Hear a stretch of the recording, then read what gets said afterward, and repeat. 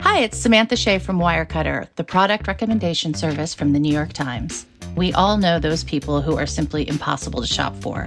At Wirecutter, we have a huge collection of gift guides to help you find the perfect present. We can help you find a gift for the indoorsy type, a gift for the coffee lover looking to try a new bean, something that's nice but not too nice for the new person you're seeing, the best packing cubes for frequent travelers, for the music-loving dad, try a Thelonious Monk album. We believe there's a perfect gift for everyone, and Wirecutter can help you find it. Check out all our gift guides at nytimes.com/gift guides. From the New York Times, I'm Michael Barbaro. It's Friday, September 13th. Here's what you need to know today. The resolution before us represents the necessary next step in our investigation of corruption, obstruction, and abuse of power. On Thursday, the House Judiciary Committee voted to move ahead with a possible impeachment of President Trump by approving a set of rules for investigating his conduct. That investigation could be a precursor to impeachment down the line. Some call this process an impeachment inquiry. Some call it an impeachment investigation. There's no legal difference between these terms, and I no longer care to argue about the nomenclature. Thursday's vote was cast along party lines, with Democrats supporting it and Republicans opposing it, calling it a backdoor to impeachment. Now comes this resolution that's supposed to be setting up a basis for impeachment, or as we'd say in Texas, this is fixing to be an impeachment. It isn't now, but maybe it's fixing to be. And the Trump administration said it had repealed regulation that gave the federal government sweeping authority to protect rivers, lakes, streams, and wetlands from pollution.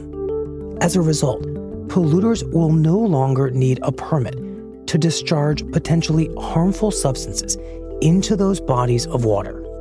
The regulation, created by President Obama, had upset companies, farmers, and homeowners, particularly in rural regions, who said it was overly broad and allowed the government to regulate their private property.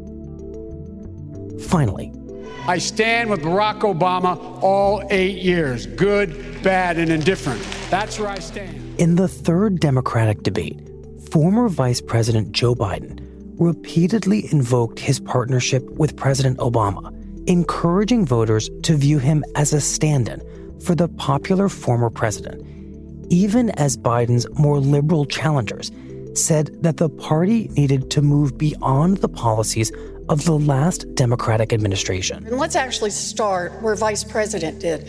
We all owe a huge debt to President Obama, who fundamentally transformed healthcare in America and committed this country to healthcare for every human being.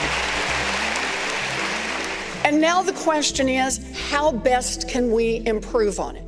In one exchange, former Housing Secretary Julian Castro called out Biden for what he said were selective attempts to highlight the legacy of the Obama years. Every time something good about Barack Obama comes up, he says, oh, I was there. That's me too.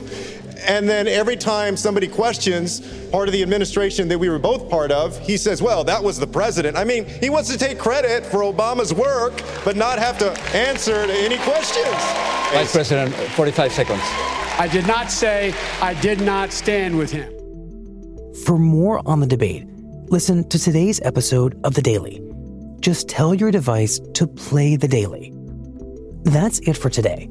I'm Michael Barbaro. See you on Monday. This podcast is supported by the Freedom From Religion Foundation. I'm Ron Reagan, an unabashed atheist, and I'm alarmed by the intrusions of religion into our secular government. That's why I'm asking you to join the Freedom From Religion Foundation, the nation's largest and most effective organization of atheists and agnostics, working to keep state and church separate. Phone 1-800-335-4021, 1-800-335-4021, or visit the Freedom From Religion Foundation at ffrf.org. Ron Reagan, lifelong atheist, not afraid of burning in hell.